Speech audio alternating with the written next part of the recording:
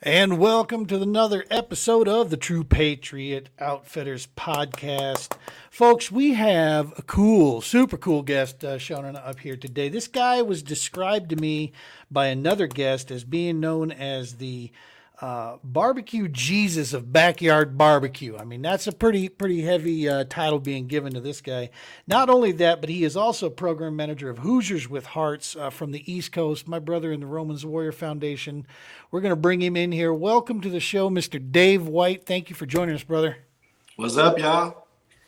Good stuff, man. So, like I told you before, Dave, folks at home, Dave and I have conversed through social media and such, but this is our first official actually meeting here, and we wanted to capture that and share that with you guys there at home. It's super cool to me that our two worlds here. So you're on the East Coast, basically. I mean, way farther east than me. Pretty close. I'll claim the Midwest. Right. I'm on the West Coast, kinda. You know. Yeah. We affectionately call Colorado Eastern California these days because it feels like that. But our two, and we both are program managers with inside of Romans Warrior, so we're co-workers with the foundation. You've got an amazing organization with Hoosiers with Hearts. We're trying to get our little side up and running here, out there. Yeah. And then to find out last night during our team meeting, our worlds are even closer together. You're competitive. Now, are you guys called chefs? What is the title? I think the proper nomenclature would be pit master. And pit master. It's an earned title, and a lot of that follows like the old French. It's all military ranks. So just like a chef is the top of the tote, you've got pit masters, assistant pit masters, and it all kind of still falls into that. You got guys that just do your garnish boxes, and maybe guys that just work sauce. So it can be pretty elaborate, man. That's a heck of a lot fancier than I go fish. I mean, that's pretty much what I do. Got somebody baiting your hook, right? I wish. No, I don't, because then I'd have to redo it myself because it's got to be the way I want it. Yeah, I'm in the sauce. Same thing. So you're a pit master and you compete around the country. You're one of only a couple guys that has the distinct title of being sponsored by a very important company out there that we all grew up on. Yeah, man. We got a few, but probably the best known is Royal Oak, the charcoal company. And yes, sir. Man, I got to tell you, we couldn't be prouder of that one. That is old, and they've got serious American-made values. That's very important to them. They brought us out. They have about 100 people, 100 teams each year, right, that they pick out of hundreds and hundreds of applicants. So to make the team is tough. And last year we actually had the honor. They bring out about 35 to 38 teams to their corporate campus down in Roswell, Georgia. Wow. And we got to go down to that in October. And I'm telling you what, you want to talk about the red carpet. Like they don't treat us good enough. I mean, there were drinks everywhere, food everywhere, ribeye dinners, Waffle House breakfast, wow. Swag packs. And just, when we're leaving, they open the garage. They're like, get all the charcoal you need on the way out. So we came back heavier than we left. Good night. Yeah, that's can't say enough. And beyond that, just another side note, when COVID hit 2020, so complete lockdown, hospitals are working around the clock. We actually did a little campaign with them, and Romans Warrior was in on that. I mean, we were boots on the ground. We just reached out. We wanted to try to feed all the hospital staff, first responders. So Royal Oak ponied up. They sent a check, $1,000, just soon as we had the idea. They were the first one on the phone talking about they want to get behind it. So wow. I think over 8 counties, I can't remember now the thousands and thousands that got fed, but I got with 5 other pit masters from central Indiana, and we covered about 8 counties worth of hospitals, 2 and 3 hospitals in each county. So man, that's awesome. Yeah. I'm Royal Oak for life. If we ever fall off the team, man, there's nothing else will touch my pit, That is, and there's so much to be said for that. When we maintain this a ton, is that look, we realize we're just one small part of a big puzzle here, when we're all working to the same thing. And so when you surround yourself with organizations that are like-minded and have a same kind of, I don't know if moral compass is the right word, but this same mission, man. Yeah. The stuff can just be, the things you can do are really awesome when everybody kind of pools that stuff together. So that's, Royal Oak is absolutely that. Dude, I remember those bags when I was just yay big, seeing those. Cause I mean, there was no, where I grew up, man, we came up really, financially challenged, if you will. Oh, yeah. And there was no propane. What? I mean, gas goes in a car, charcoal goes on a grill. Yeah. Same way, man. Same way. That's what my dad always had around. So yeah, if it wasn't that, it was firewood. Yeah.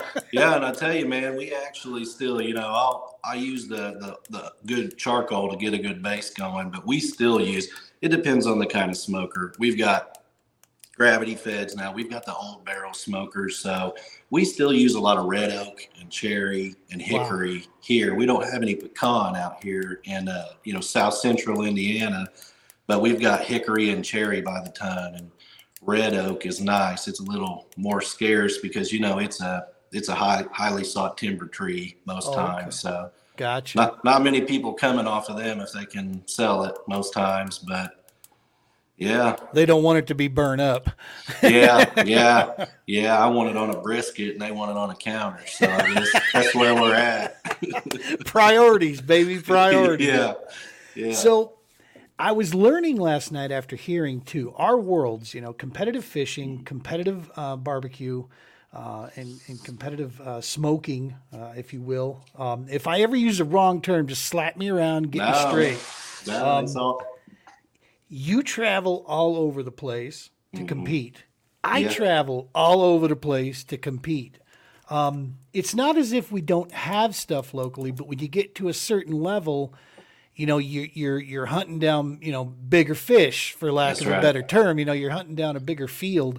And, in our case, when we joined, when I set out to try to merge these two worlds together, man, of the fishing and Roman's Warrior Foundation, it was a matter of what stage can we get on that we can bring the most attention to the mission at hand. That's our piece. I'm going to be straightforward and honest, and I don't mean anybody in the competitive field to take this the wrong way, but dude, I don't need a competition to define who I am as a human being. All right.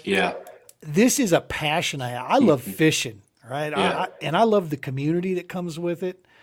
But whether I spend the next 10 years and never win a major, series event, I'm going to be all right. But make no mistake, I want to take those fools' money. All right. I'm coming for them. Yeah. But our big purpose on this side nowadays is that Roman's Warrior Foundation, now that this year's jersey is going to have the TPO logo side by side, putting that front and center in front of the cameras and talking to people about what we do out here, man. That's that drive, right? Absolutely. And that's what I was going to say. We're lucky to have these kind of hobbies, have the ability to be competitive. And, that's why locally, and I know you're the same way, it's really important to me. There's a lot of talk here. We're starting to try to get away from the word backyard because everybody is good these days. And, you go to these backyard events and it's mostly local guys that just want to steamroll everybody. And if you get a guy that's winning a lot, they want to try to push you out. Well, for me to go do KCBS, so, that's the one we travel the country. Right now, I think we've got Tennessee, 2 in Michigan, and 1 in Illinois, 1 in Ohio on the schedule already. But those are $350 entries. It's, you got to get the top shelf meat. If you walk out there without a Wagyu brisket, you can just pack it up, Wow. Local, yeah, oh, man, yeah. And I mean, that's a $250 brisket, one. So, and then it goes back through pork. You want to get, the best pork you can get. But so these local guys, and we're trying to promote more of, instead of chasing guys off, you need to build a stronger community locally and mentor these younger guys coming up so that our sport is always around locally and cheap. Because that's what's hard to do. And then that's where our platform needs to be the most effective. We need to be reaching people in our market. It's great. We go chase these big shows. Like you said, you want to be the best, you got to go beat the best. And Right. it also ups our stock with, sponsors. Like I said, we're constantly, and I always talk about the difference between being an affiliate, being a sponsored team, and being an ambassador. Those are very different. And so Yep. we won't get into all that, but I chase those things to be more of a power and to be a bigger platform for things like Romans and Hoosiers with Hearts. And so that's kind of where I'm at now. All the trophies are nice. Like, we could hang it up to, our resume is strong. I was in Denver in October. I don't know if I told you that. There was it's aired now, so I can talk about it. The NFL Tailgate Takedown is a show on Food Network.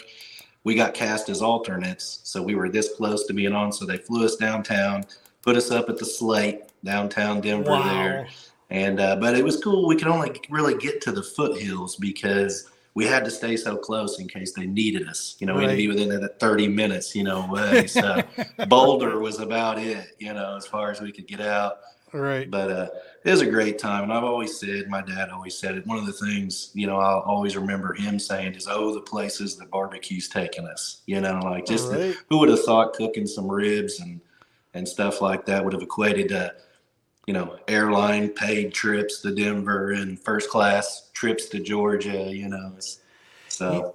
And what I've experienced is in a similar vein. It's for me, the thing that sticks out is I do get a chance to see areas of the country that no one really, sees as much. Now, in the boat world, when I competed there, we were going to more bucket list places, big high profile stuff.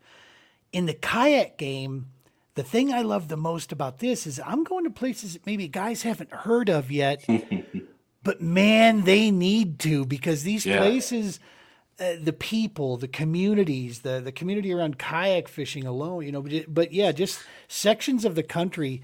I tell my wife every time, I wish there were a way, and we're working on this, but trying to find a way that she could travel with me more. Because there's something about a 4 a.m. in the morning, 5 a.m., the sun's barely coming up, and you're driving through this town that's got about 150 people in it. Mm-hmm. And you got to go through there to get to your ramp. Yeah. And it's a sleepy little town, and just everything's quiet and calm. And I'm like, man, I don't see this back home anywhere. Feels like good old America, doesn't it, at that point? That's what I always say.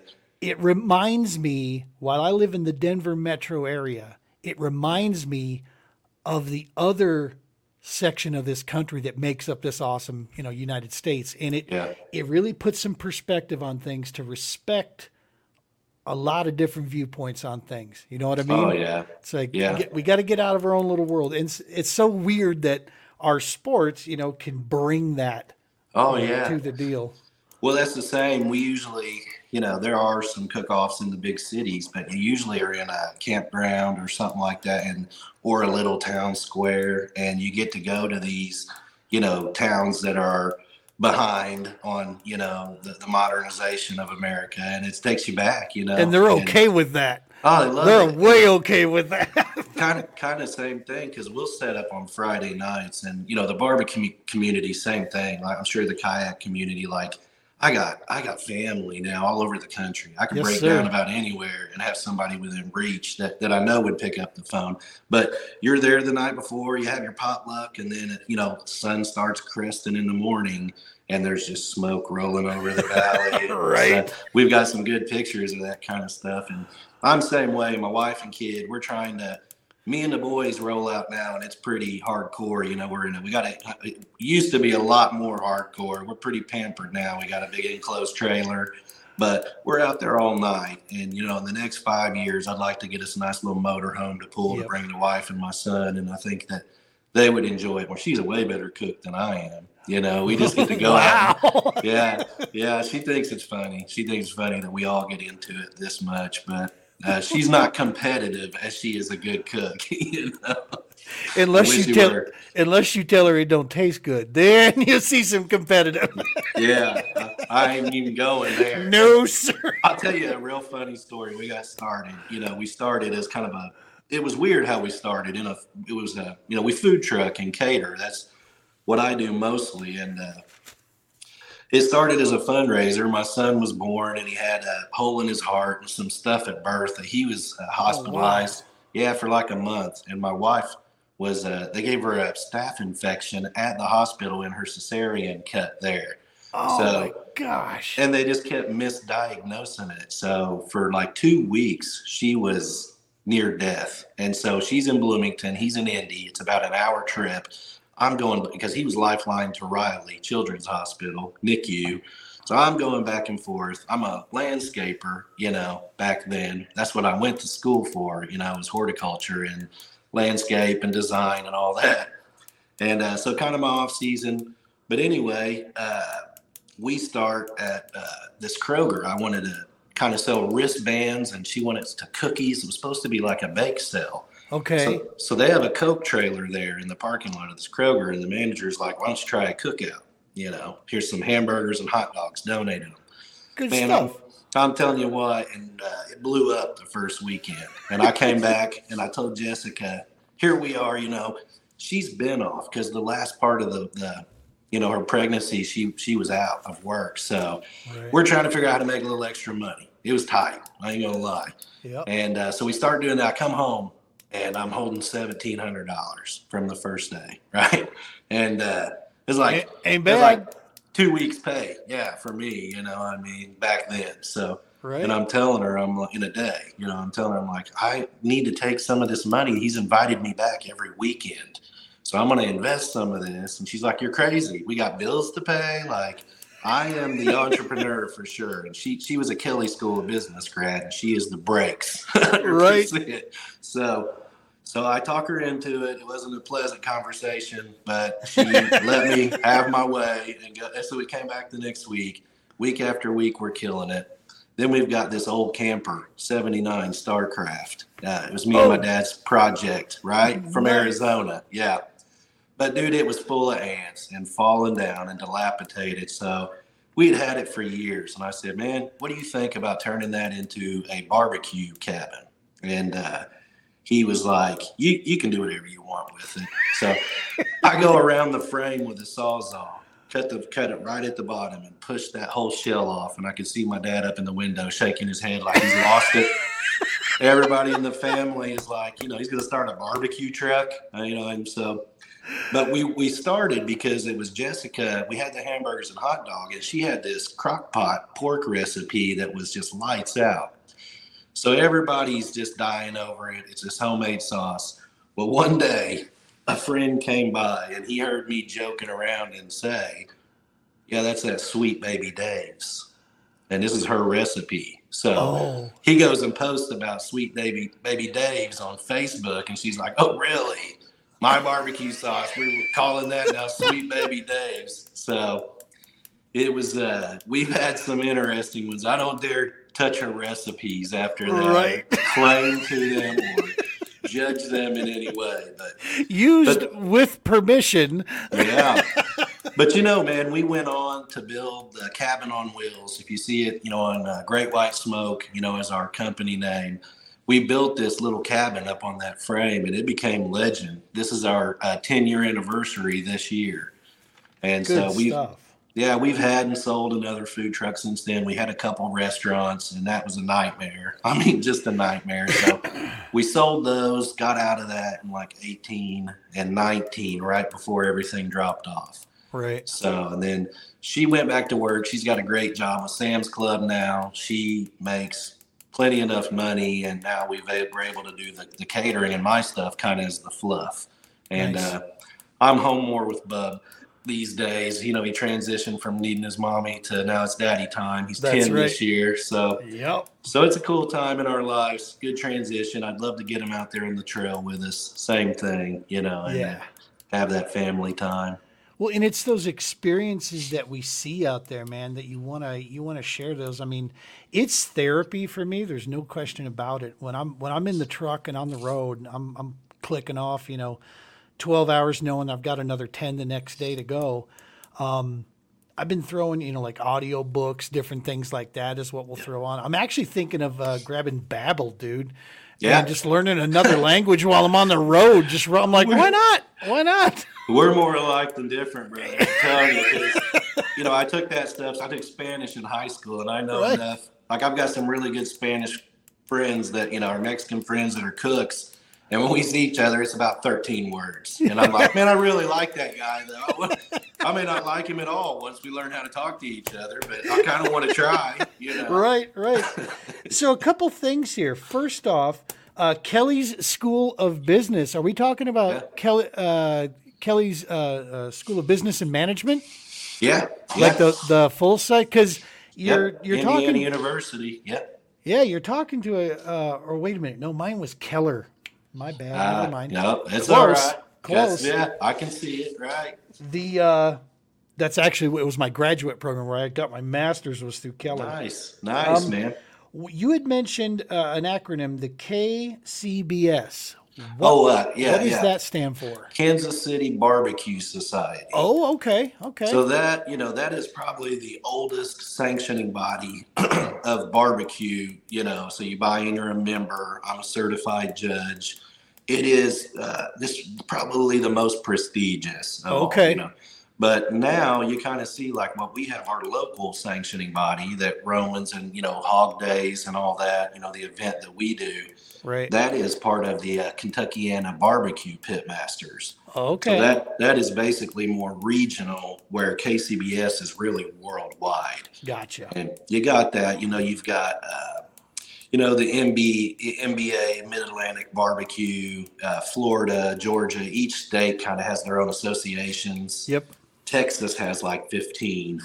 So we have the same thing in fishing where probably some of the biggest names, in fishing, in the fishing, competitive fishing world would be, of course, the MLF and Bass. Mm-hmm. Those are the two big names in that side. Now, in the kayak game, Bass is also there now. Yeah. They're the biggest name, if you will, that's gotten in. But probably the biggest stage is the Hobie Boss series, the Bass Open series. If they'd let motors in, dude, I'd be all over it. But until they do that, we're not. That's a Hobie owner trail all the way I look at them. Yeah. They just have all the money and all the big names that fish there. That's the problem. So, and then, of course, an up-and-coming one that we are really proud to be a part of is called the All-American Kayak Series. They're primarily based out of like what we call the flyover states. Yeah. We hit a ton of water here. We're not, just focused on putting a field of 200 anglers out there. We're trying to make sure that we touch, the All-American tries to make sure that everybody gets a shot to compete out there. So, but then on your local level, Bass has got Bass Nations, and then there's a bunch of organizations that are regional. So real similar. Yeah. My uncle's an angler, man. He's nice. Good. Yeah, I'm telling you, I love fishing with him. I mean, heck yeah. Really, dude, he'll put you on him. It's kind of wild to me because, I've always enjoyed fishing. We call it lip ripping. I'm sure that ripping lips. Yeah. Yeah. When we were kids, man, I grew up in the 90s, and that's what we would run the woods and the hollers. We're really kind of, Appalachia comes up through Kentucky and southern Indiana. If you look at a map, I live in a pretty wild area. Most people think of cornfields in Indiana, but we've got those good hollers here, man, and creek bottoms and good creek fishing, rock bass and stuff like that. But he'll take me out, man, with him and just put me right. He'll tell me what to put on. I'm like, this really doesn't feel fair. He tells me, water conditions. He knows everything to throw. So that's awesome. If you ever get out here, man, for Hog Days, which you should come. I mean, Boggs is a beautiful lake, man. Killer crappie lake. I think they got stripers in there, man. So, nice. Yeah, and it'll introduce you to Uncle Jeff. I mean, you guys, he'll love. He was an airborne guy, so good stuff. He loves all the stuff we do too. It's one of the goals is to get ourselves established on a couple scenes, and then be able to divvy up that schedule. Because like this year, we've got a couple events with Romans that we're going to be traveling across to go do, and we want to make sure that we have enough schedule open to do that. Yeah. The trick, I'm sure is the world you're in as well. The trick right now is got to pay the bills too. Man. And my source of income is not the nonprofit, nor will it ever be the primary source that I can foresee. And so we have to keep our stuff going, and banging away on the other side there to make sure we can get that, to Oh flow yeah. proper. But I would love it if the nonprofit could consume 100% of my time, and then we'll just Yeah. fish for charity and fun. Oh yeah, But man. until that day arrives, which might take a few years, we got to stay hustling. So Yeah. now, Well, go ahead. I was just going to ask you about Great White Smoke. That's your Yeah. company, right? Yeah, man. Dave White, is my name. And when we were on 3rd Street there at that Kroger, like I said, we started with the crock pots, and then Kroger brought out these ribs. They were having a rib contest with Kroger nationwide to sell the most. Okay. So he brings out these deli ribs. I got no shame. So I'll tell you, this is way before, YouTube taught me how to barbecue. Like, I was a landscaper for sure. So Right. this crock pot pork, and then he brings out these ribs, and they're pre-cooked deli ribs. And he's like, he made me some great deal on them by the case. And dude, they won that nationwide, because I'm out in the parking lot. My cousin brought me my first smoker, this old fuel oil drum tank, like hog roaster. Right. So, sold it to me dirt cheap, supporting my mission back then. And we began to slay the ribs. So that's when I had to take to YouTube and start really figuring it out, because I didn't want to get called on my BS, out here with crock pot pork and pre-cooked ribs. And so I really started to lean into it, and Sure. it just took off. People would smell the smoke down 3rd Street. We're in, very, tight, west side. It's all, commercial area. So everybody's gridlocked, stoplights, and I'm rolling smoke through there. Just got them trapped. That's awesome. I got this trick. We'll take garlic powder and throw straight into the fire, and it makes this smell. Man, I'm not joking. We call it meat zombies, because you can watch that smoke hit somebody going in the door, and as soon as the smoke crossed their face, they would turn and look and come right over to you. So when we'd see crowds heading for the door and a good a good breeze in our direction, every time. So, meat zombies. So everybody would say, I smelled the smoke all the way down there. It smelled great. And I heard that so much. One day I just said out loud to a group of people there, I said, yeah, maybe Great White Smoke. And clicked. Bang. Yeah. So there it is. We just kept at that. Yeah. That's awesome. Good stuff. So Hoosiers with Hearts. Yeah. When did that come about? What key, because for me, I know where my motivations come from, and there's usually a couple key moments in everybody's life that you hit a crossroads and you can make a decision what way you want to go and what you want to do with it. Yeah. What was your gateway drug, man, that got you into wanting to serve others? What opened it up? Well, we talk about gift and a curse, and just an empathetic soul. I've always said that's one of my things. I don't want to say I'm a softie, but when I see people, I'm able to almost know what they're feeling. I can almost put myself in their shoes, and I'm not saying that I feel their pain, but I can only imagine in certain situations. So I have great empathy for, I was the same way. I grew up, my parents were lower middle class, so we didn't get benefits. We made just enough money to have to suck it up, and just deal with it. So it made me tough, but it made me empathetic. It made me appreciative. So there's a group of guys here. It's a huge group, Southern Indiana side by side. And it's some of my oldest friends are the two guys that founded that whole thing. And they're just good old boys with side by sides, and they go on all kinds of trips together, big family, just like our hobby. What they do is they circle up RVs and then they ride trails sun up to sundown. The coolest places along the Appalachia, Very cool. So they have so much influence in their group and such a big reach that when the tornadoes hit Western Kentucky 2 years ago now, I believe, they did a lot of good driving. So they set up in a parking lot, and we all have our trailers, and then people we'd set up at Sam's Club, and we'd put our list at the door, and people would just fill our trailers. We took them to a trucking company, Kent Boone, out of Duggar, Indiana, and he would truck it down and do that. So wow, watching those guys do those kind of things when the floods hit eastern Kentucky last year. Are you familiar with that? Yes, sir. Oh my God. I mean, it was like a 1 in 1,000 or 1 in a million year flood. It was astronomical. And I'm going to tell you, I watched the news and it really didn't prepare me for ground zero. You know, they say that kind of, but I knew some people, we were planning on trying to do a drive and stuff. But what I kept seeing was people displaced, no water, no food. Damn. And I'm sitting here, I've vended for IU football games. So the stadium holds 50,000 people. The parking lot holds, who knows, probably twice that much. So we literally have the capacity to cook for thousands and thousands of people. And here I'm sitting 6 hours from this with, enclosed trailers, bunch of smokers. So I called up the guys and I was like, I'm going. I can't sleep thinking about how much help we could be, right? So I got my crew of, I think it was 5 of my guys, 4 of my guys, 3 of my guys and my sister-in-law, Angela. And we were going down. We started raising money on Venmo on the fly. This is, pre-Hoosiers with Hearts. This was the birth of Hoosiers with Hearts. It ended up being because we got donations, went and bought stuff, and we were getting donations and buying stuff on the road the whole time down there. While we'd run out of stuff, people kept sending money and we just kept buying. It was trying to find towns that had energy, the power on.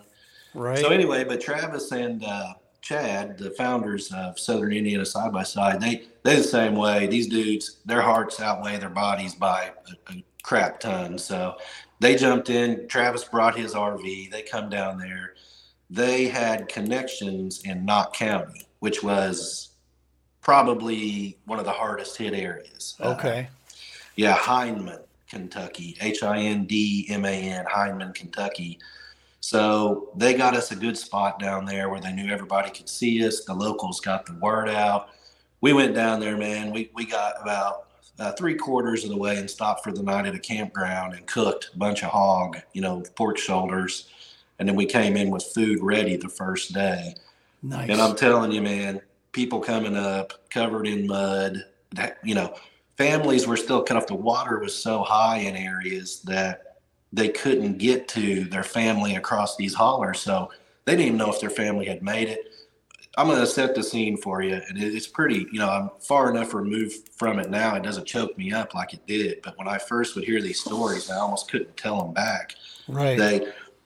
You're asleep, okay, 10 o'clock at night, it's raining, flash flood warning type things. About midnight, the power goes out. So all of the emergency broadcast stuff is out, cell phone towers are out, everything is out, nothing to wake you up out of a dead sleep.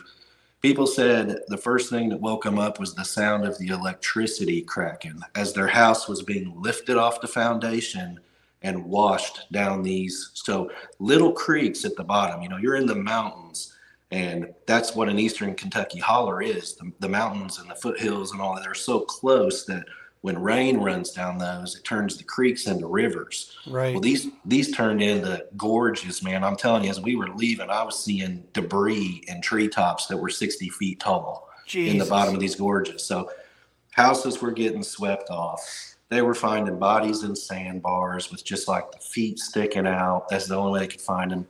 Bodies they were finding were so tore up from being dragged down the hollers. They couldn't identify them. So, and we were there days after that. So, but we ended up, we fed about 5,000 people, super happy. They came from the time we showed up to the time we left. Another group came in the weekend after us and did the same thing. And so, we did the same thing. We did a food drive. Through all that, we were using Venmo, and it was very tricky to get money off of. Venmo kept freezing the money because they thought we were like a scam or so. I'm like, we've got to get some validity to this thing if we're going to do this. And, as I sit here, I hope, I know I'm wrong, but I hope that we'll never be needed again. Right. But we wanted to be better prepared for the next time rather than just stuffing all we could fit in an enclosed and taking off middle of the night, so right. That was the main line. And, It was rough, man. I mean, it was beyond work. I mean, you want to talk about Oh yeah, taxing, little sleep, and I mean, it felt like every true sense a deployment that you don't ever want to have to make. But what are you going to do? Somebody's got to go, sure. So And that's the call, man. And when certain people, answer that call, I was once told by a very educated, experienced, I should say, young man that was involved in one of the nonprofit programs that I was volunteering with. He says, make no mistake, we absolutely need the monetary donations from people and from companies. That has to be there to keep these things running. He goes, but I'm gonna tell you this, man. He goes, anybody can write a check. yeah, Not everybody is willing enough to give their time. And that yeah, time piece, when you share that, and they understand, these guys, folks understand that you're taking time away from your family, from your life, yeah. because, but we've always said this, one of the things on the True Patriot Outfitters that I maintain, and I always tell people, you will not find politics here. That's never Yeah. going to ever be a topic, because Yeah. I don't concern myself with that. So what I care about, because I really honestly don't think it means a hill of beans. What Yeah. I believe in is local communities. Yeah. I think that's where you can impact the most. And when we start taking care of our neighbors, start taking Yeah. care of each other, just doing small things, whatever it is, dude, Yeah. that's where big things can start to, blow up and really take effect. Well, through that, when I had radios shoving mics, we got home and continued the drive at Sam's Club, and we had radio stations there, and that's what they were saying. And I'll tell you, I live by a Sammy Kershaw law on our podcast and stuff too, and we don't talk about politics, religion, or her, the one that got away. And but I will say, man, because I'm not ashamed of it, that I'm a Christian, and that's Sure. what I've got a bigger compass than the law of man. And the things that I'm doing now are for the checks to cash later, There you on, go. on my good deeds, because we've all had times in our life where we might have did rotten things. So I think any good that I can do now, I'm only trying to make my case for that day. So Brian and Romans and I share a very similar. So I have a master's degree in business administration. You'd think I'd know a thing or two about business, and like Brian and I both say, this whole nonprofit thing, this is really, really great thing for the Karma Bank. It just really sucks for the actual bank. Yeah. Oh God. we're Yeah. we're People hoping that eventually that giving thing is gonna, Yeah. we're working And for it, man. people really overlook that, and it's easy, and it is hard, man, Yeah, because you get caught up where there are a lot of people, and I'm sure that you've heard this, that think guys like us for those kind of things ought to be compensated, so they try to give you money on the side, or be like, no, listen, man, you got to take care of this, costs gas too, and sure, you try sure. to tell them it's all included, it's all figured out, like I'm Yep. not letting it hurt me. Now, that's not always true. And you Right. and I know that, because there's Right. just times, dude, where somebody's got to cover the gap. And Yep. sometimes it comes back and sometimes it doesn't. But along with my time, those small contributions here and there, Sure. we've been blessed now. And I'm sure, you're doing all right now. But we came from a place to where giving back matters. Yeah. I can still see myself back in that time needing help. And to be fair, man, through my son's stuff, there's been a few times where it's got bad for us, and Sure. we didn't even really put out the call. I've always tried to give something in return, like a wristband or whatever. But as soon as people know you're in trouble, man, I mean, if you're a person that helps other people, you can Yeah. almost bet that people are always going to hold you up. And I always think about if something happens to me, that I want them people to hold my family up. So same thing, man. And I know they will. I know especially our brotherhood. Yeah. Everybody's got each other's backs here, and it's been awesome to be a part of it. And that's a fantastic segue right into this. How did you come to Yeah. meet Mr. Brian Romans and then Yeah. be brought into the RWF family? Because once we're in, we're never out, right? Yeah, yeah. I We're mean, gonna bleed RWF until they throw dirt on us, and maybe even a little bit after. as long as there's a post, I'm at it, brother. You know what I mean? And that's what it's. I think that it's there's a gravity of things like that. I always say, when we were going to the hospital that day, my wife, when I looked at her and I'm like, how are we going to do this? Knowing that she was in bad shape and he was Right. going, She was like a day at a time. So that's my approach to everything. And so, but Brian was working at Crane Naval Base at Westgate Academy off there at the time. I don't know how long he had been in Indiana at that point, but I pulled up out front with the food truck. So Brian comes out and he sees that I'm wearing a Wounded Warriors shirt at the time. Under Armour, we had a deal with Wounded Warriors. So, and he's like that shirt? You want a better one? He goes inside and brings me out a sweatshirt and, brought me a hoodie. And we had got to talking about, things that we do. And he told me what he did. He had coffee that he was doing back then. And we just hit it off, man. He told me about, his wreck and what his vision was, and that he was fairly new to the area. And, I liked what I heard and told him that I was a lifer here and connected, and that there are some politics like there are everywhere, and that I would be an advocate for him any way I could, just because he was such a nice guy right out of the gate. I mean, so giving and eager to tell his story and his mission. And I could see that he truly had a desire to help people. Yeah. So I wanted to be a part if I could, and he's made it pretty easy most of the time. Like, it's, all of this is hard and it's work, and you got meetings that pop up that you need to try to, value everybody's time. But yeah, man, we just never looked back, and it just grew from there. And we're both very ambitious, as I can tell you are. And, like-minded people will gravitate toward, ambitious things. So here we are. And you had mentioned earlier about talking about people with hearts, that outweigh their bodies. Brian Romans is absolutely that. Yes, he is. It was one of the pieces when I got a chance to meet him, and then get a chance to talk with him. Literally within minutes, I felt like you said it best. I love that term, the gravity. There was something about him that, I was being cautiously optimistic, because I always, before I meet new nonprofits back in those days, I'd always put them through I've got a spreadsheet that I would use, that I would go down and do research on nonprofits before I'd work with them. Because I wanted to make sure that they're, packing the gear before we put our name next to it.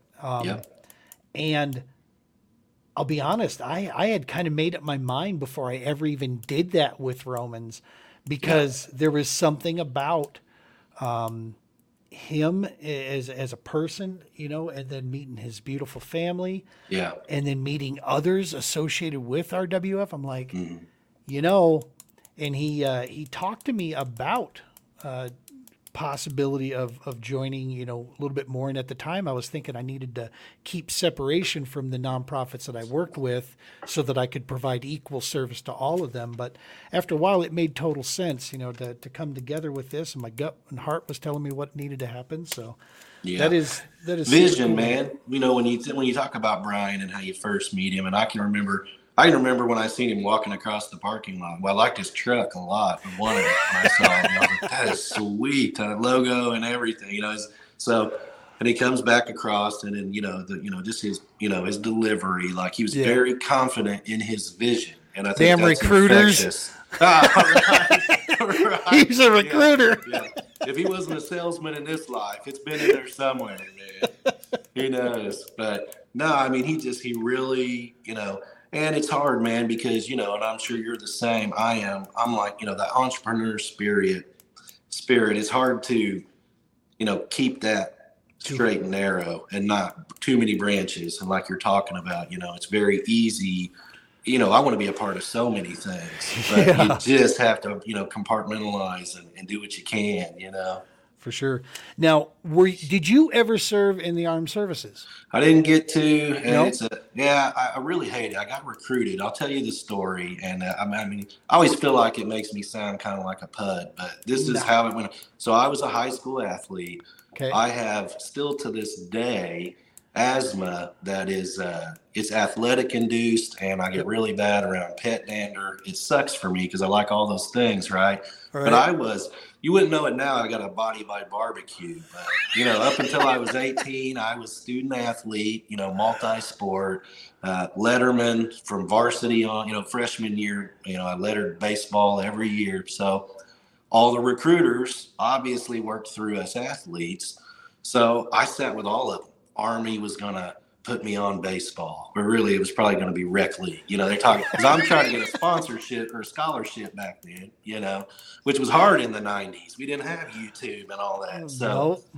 So all the recruiters come through. The Marine recruiter was the very last one, and I told all of them about the asthma. I'm like, the one thing that worries me, because they'd ask, what worries you about it? Because I wanted to go. I really. Yeah. And I'm probably blessed I didn't know. Who knows if I'd have made it, man. So the Marine told me, he said, here's what I'll tell you. You don't seem like a follower. You seem like the guy that would try to advance, right? So let's say that you're leading a squad or whatever, and biological warfare is very real, and you have to put on a mask, and you can't take your inhaler, because that's what he asked me. He's like, what do you do when you run cross country? I said, I tuck my inhaler in my waistband, and I use it completely against doctor's orders and hit it like a turbo anytime I'm feeling down. And probably not good, but he said, you can't do that. And so now you've got 15 guys out here, and you just perished. And if they're not ready for next man up, you might have just led 15 guys to their demise.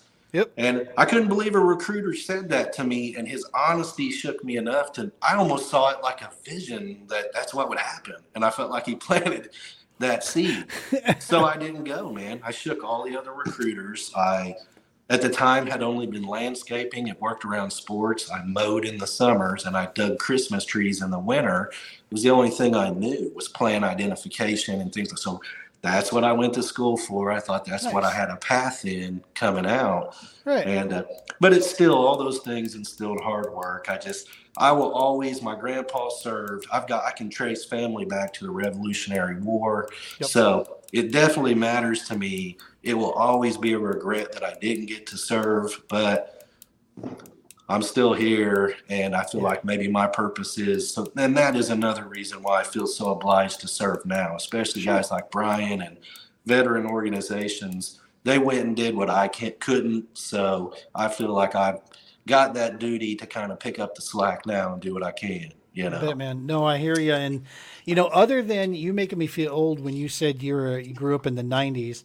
Don't let the beard fool you. I was going to say, yeah. So I did not grow up in the 90s. Well, I kind of did, but I was growing up in a bar in the 90s. I hear you. Yeah. No, so our worlds, though, are so scarily combined. So you shared yours. I'll share with you mine. And mine's way less drawn in.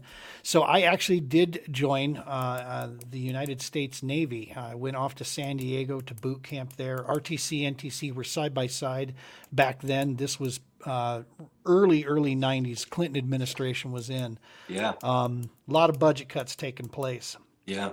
And got there and just, thought to myself, well, I made a mistake. I probably shouldn't have done this. Then settled in after a few weeks, decided, nah, we're good to go. Unbeknownst to me, going on through Washington or any place else, is they were going through and combing through applications and looking through recruits and looking for anything they could find. Well, they came across some work that I had done on my back. And there may or may not have been, some visible signs here and there with me. But the bottom line is they looked through that and they saw that I had the potential. I had an issue on one of my my lower back. Yeah. I ended up going into what they call legal hold and forced me to call back home and get a chiropractor to send over their notes. So I basically retained counsel because they were prepping to get rid of me. I retained one of the JAG guys, basically, as it was my right as a recruit, to fight that and stay. I had got bumped from company 080 all the way to company 085, which really sucked because I lost contact with a lot of guys that I started day one with. Yeah. But at the end of it, after a couple of weeks of doing this and being in some really, really less than desirable barracks situations with some guys were similar to my situation, other guys not so much. Basically, my petty officer Enlow, I'll never forget him. He goes, "Listen, son," he goes, "I need to tell you something. I'll fight this fight for you, okay? I will try to keep you in here." He goes, "But this is kind of like fighting the mafia, except he says, except the Navy has more money than the mafia.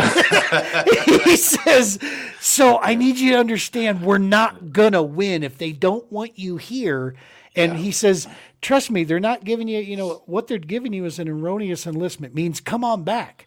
And I look at him and I'm like, come back, you say. I just spent, 6 weeks here for nothing. Man. So I got bumped out of there. It's some really wild memories, some not so great memories. I didn't make the greatest decisions when I first got there too, but like you said, I look now at my 2 kids. I look at where my life's at. I look at where these things are at, and I'm not a believer in some predetermined, destiny of some sort. That's just not something I really subscribe to. Yeah. But what I do give way for is that there's some stuff going on out there that I have no comprehension of. There's some powers flowing around, moving some things, moving some parts, and I have no idea what the hell that is.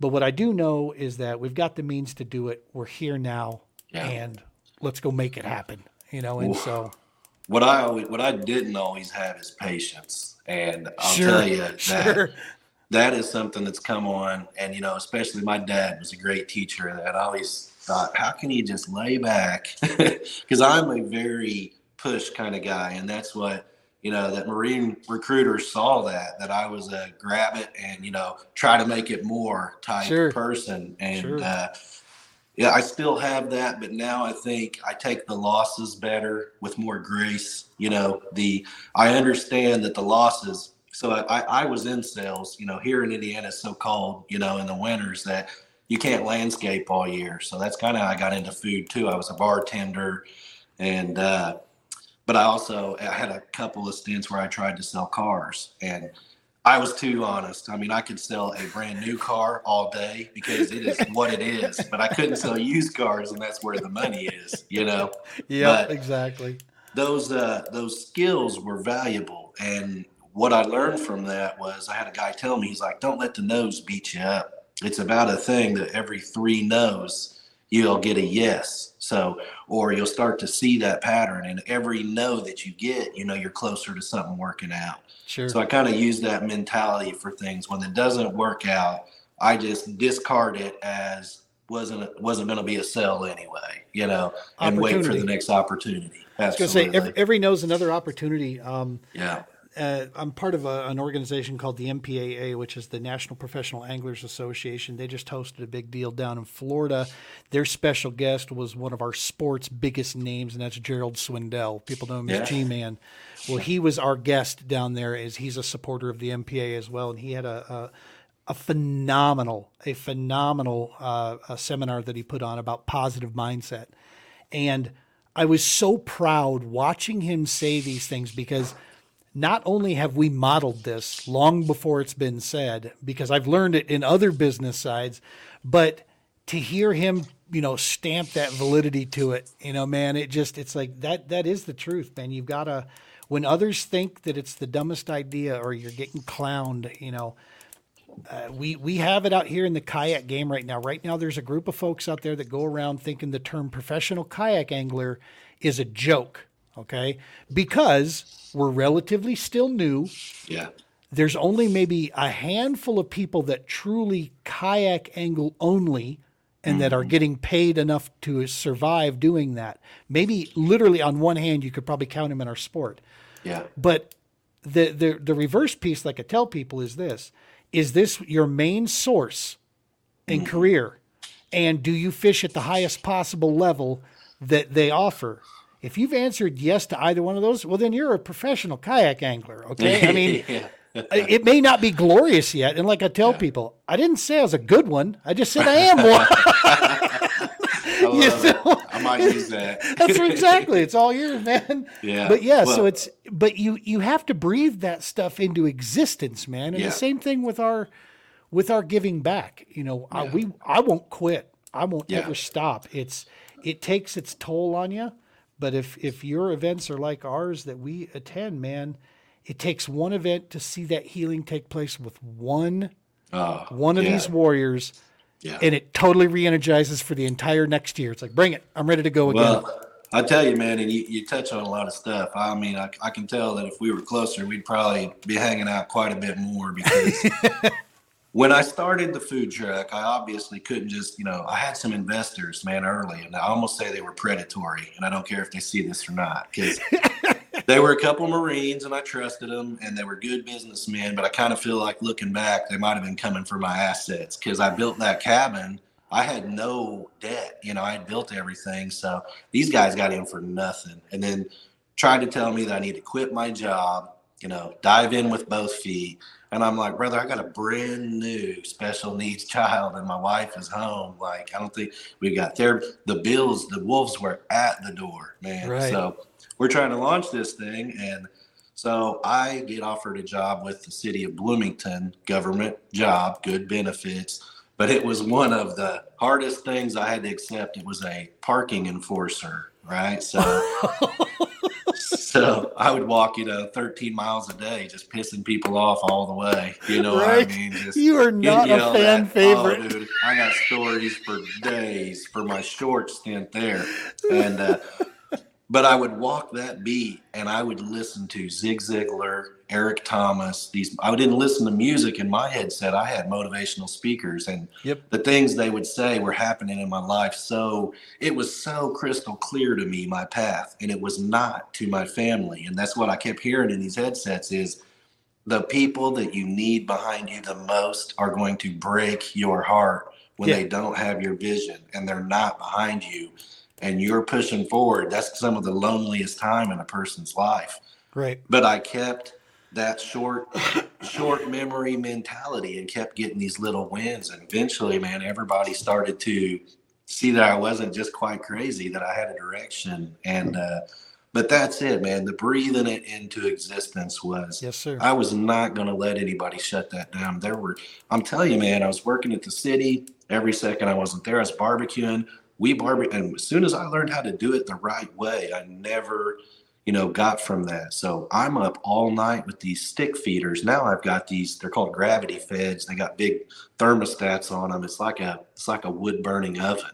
Oh, wow. So I get a lot more sleep. But back then I had to set my clock. I had to get up every 2 hours to rotate my meat and make sure I wasn't burning stuff on the old cookers I had. So for about 3 years, I was living on 4 hours of sleep a night at best, working that job and, the city. And it takes, I always tell people looking back that landscaping would probably be a lot easier than the food truck and the barbecue, especially, big, heavy smokers to move, all the lack of sleep. I got a new kid. I mean, it was a disaster, waiting to happen, but perseverance and patience, man. And there's one edge difference, though. It really, and this is the part that it's hard to tell folks because, they don't understand the grind that goes into this. It sounds cliche to them. But I will say, when you're doing something you love, it truly is. It's not a day worth of work. I can drop 12 hours on the water, eating a PB&J for the most part. My sugars crashed 3 times out there. Oh, man. And I'll get back. I feel worn down and just literally beat, over the side of a truck. And I'll still have a grin on my face because I'm thinking to myself, look at what the hell I get a chance to go do. This sure as hell beats going back to the IT industry, man. I'll tell you that much. That's what, and I think, I say that they think it's cliche, but it's people with lack of drive that think it's just kind of a cop out. Like, breathe it into existence. Well, man, go try it one time. Get passionate about something. And I think there are callings. Like, it's funny how, you find yourself in that groove. And that's why I say my vision was so clear that it literally felt like I was connecting the dots by something just leading me into the next step that I needed. As long as I seize the opportunity. Sure. And but yeah, man. I knew I had it bad when the 3:30 in the morning, which was always like the spring tournaments, because boats needed to be on the water by like 5, picking up, co-anglers and all that stuff. So 3:30, you're getting up, you went to bed at 10 or 11, so you got no sleep, and now you got to go, run the Mississippi River with 150 boats racing around you, this and that, and go try to find your spot. I knew I had it bad when that didn't bother me. Yeah. It just didn't bother me. I'm like, and when I was done, I kind of missed it. You miss the grind. I miss the hustle. This whole winter has been that way. It's like, when, come on. I gotta, feel that. I want to feel that wear and tear again, and get back to it. Competition is kind of like that for me now because it's a grueling. Now I get all this sleep, and when I go to competitions, I'm up all night. But when the food truck started, I think that must be another shared mentality of people that are like that when it becomes a game. When you're trying to outdo your last sales and you're doing all the little things to make it more efficient, and that becomes the challenge. And I can remember I'd have employees with me and we'd have to go to Sam's Club real quick or something. And I mean, I'm just like, my baseball coach used to say this about me. He used to ask I had a good friend that was our assistant, an older brother. And he was like, you tell me right now, is Dave White on speed or roids or something? That is the kid on speed. Because I naturally was just like sixth gear wound up, And when I get excited and passionate about stuff like that, that's what, I'll just drag them right behind me. And they're like, God, slow down, And I'm like, we got to win. We got to win at all costs, That's right. Whether it's out selling a truck next to us or just beating last week's mark, just get better.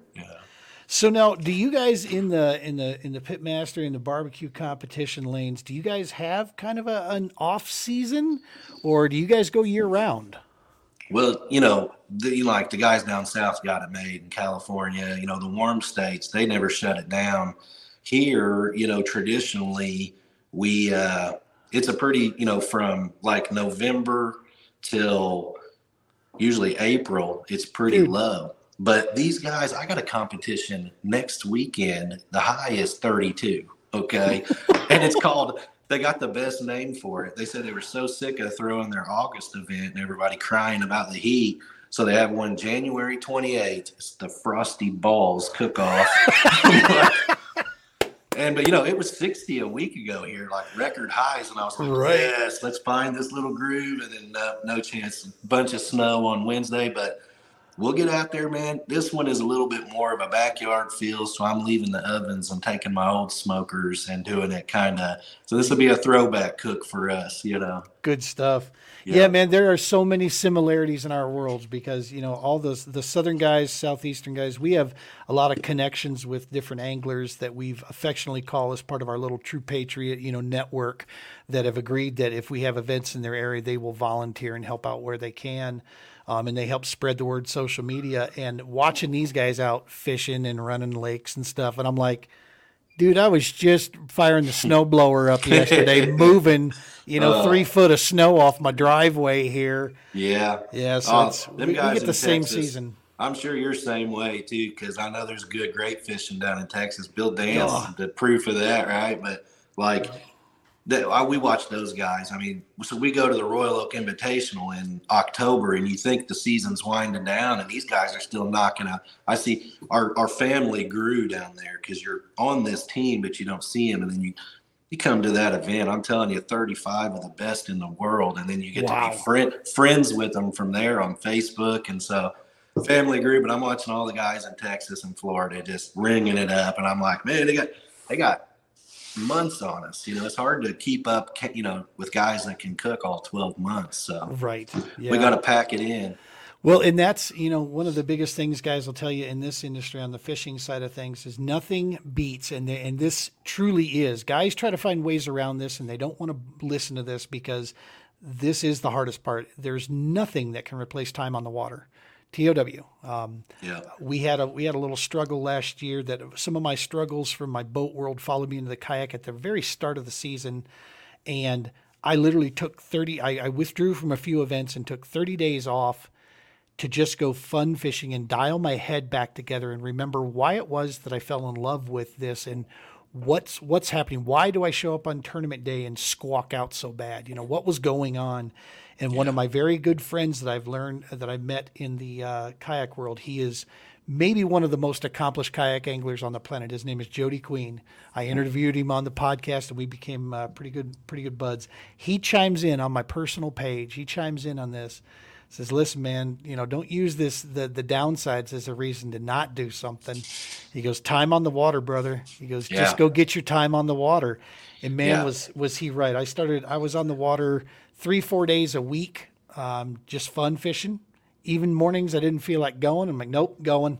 Yeah. So I go and I just work through some things, and sure as heck, the next competitive, trail we get on, we're feeling like, hey, we got something figured out here now a little bit. I'm feeling better about what I'm learning at these events, and that truly is. Yeah. The more you do it, the better off you are.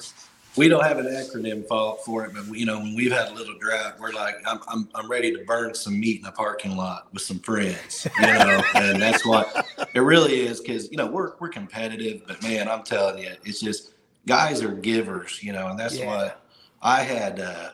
When I started coming up, it wasn't quite like that. And I got a couple guys I've mentored, and they beat my butt last year, finally got over on me. So I'm proud of them. At the same time, I'm like, I finally created a monster here. But right. They always support the Romans Warrior Foundation. They fly the banner. Ridge Bros, great dudes. But nice. They're proof that of our community. There's some guys that come in and weren't sure.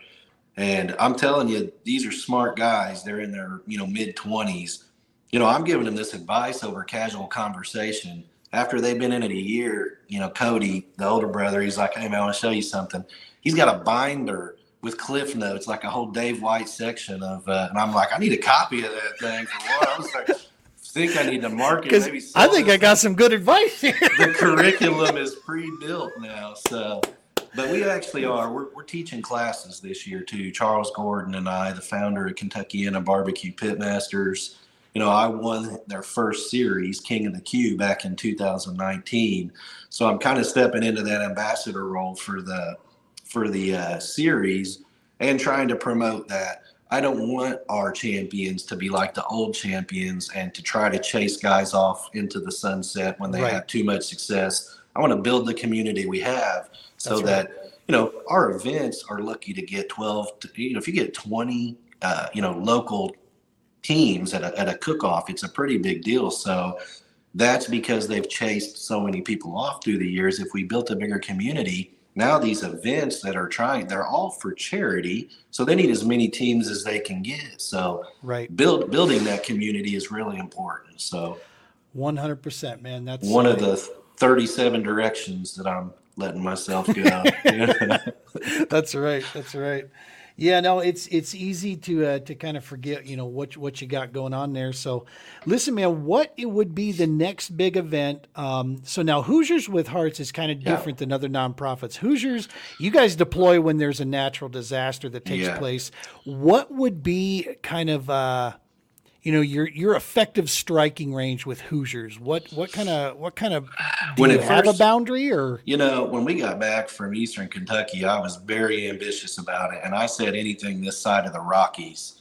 Now, since I drove back, we flew out and I wanted to take a barbecue tour on the way home. So I drove back across Kansas and we hit Kansas City down to St. Louis. And I'm thinking, man, that would have been a pretty good tow. So, it's just a heart thing, man. I mean, honestly, with that, we were lucky that was, we're not lucky, but that was so close that I felt like we couldn't say no. But if something happened to you guys and it were all hands on deck situation, if we had the means, we would go, 100%. And this is what I try to express to folks, why it's so important that we will remain in the home of Romans Warrior Foundation. Yes, TPO is its own little baby, but here's the piece I look at. If something goes on, let's say in Kansas or Oklahoma, and I hear Hoosiers is being deployed, I guarantee you I am ringing the bell and finding every bit of resource we can from this location, and we're rendezvousing, man. We're in the middle. We're going on hands on that. Yeah. This is the benefit of being, you and I are kind of the two most furthest on the east and west sides.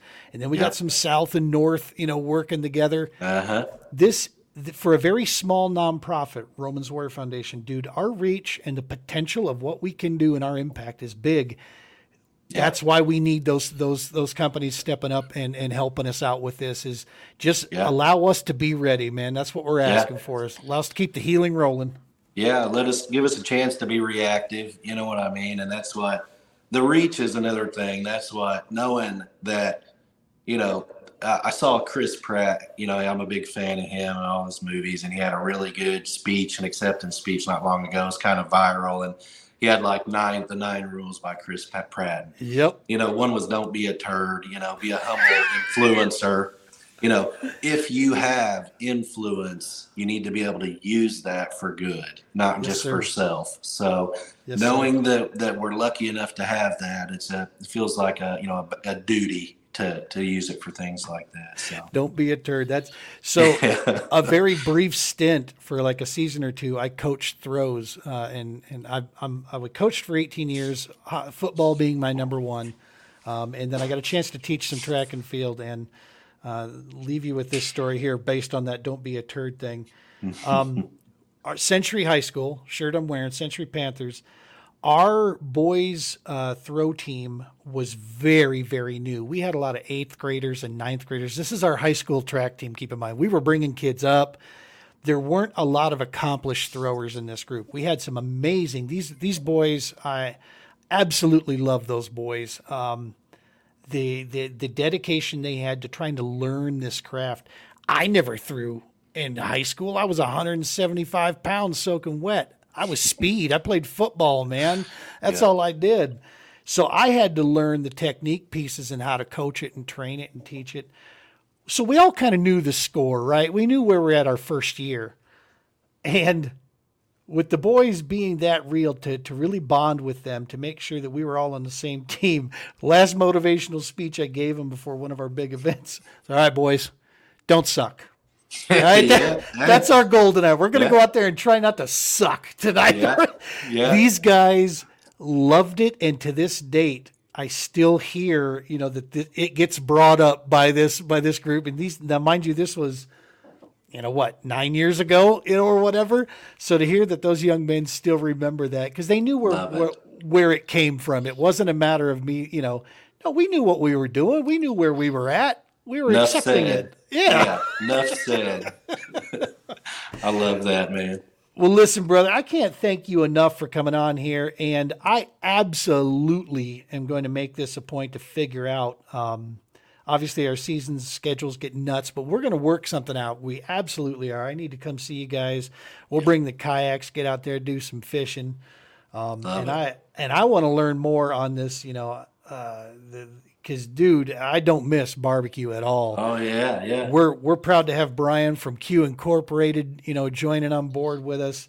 Yeah, hey, Smoke Bros, we need to get you hooked up with Smoke Bros. Smoke Mikey Bros, V, too? He's a Green Beret, ex-official. Right. Of course, the dude is a marketing genius. I mean, we work with him a lot, but he's another one. Man, you come to Indiana, we'll treat you so many ways, you'll have to like one of them. I'm telling you. So I love it.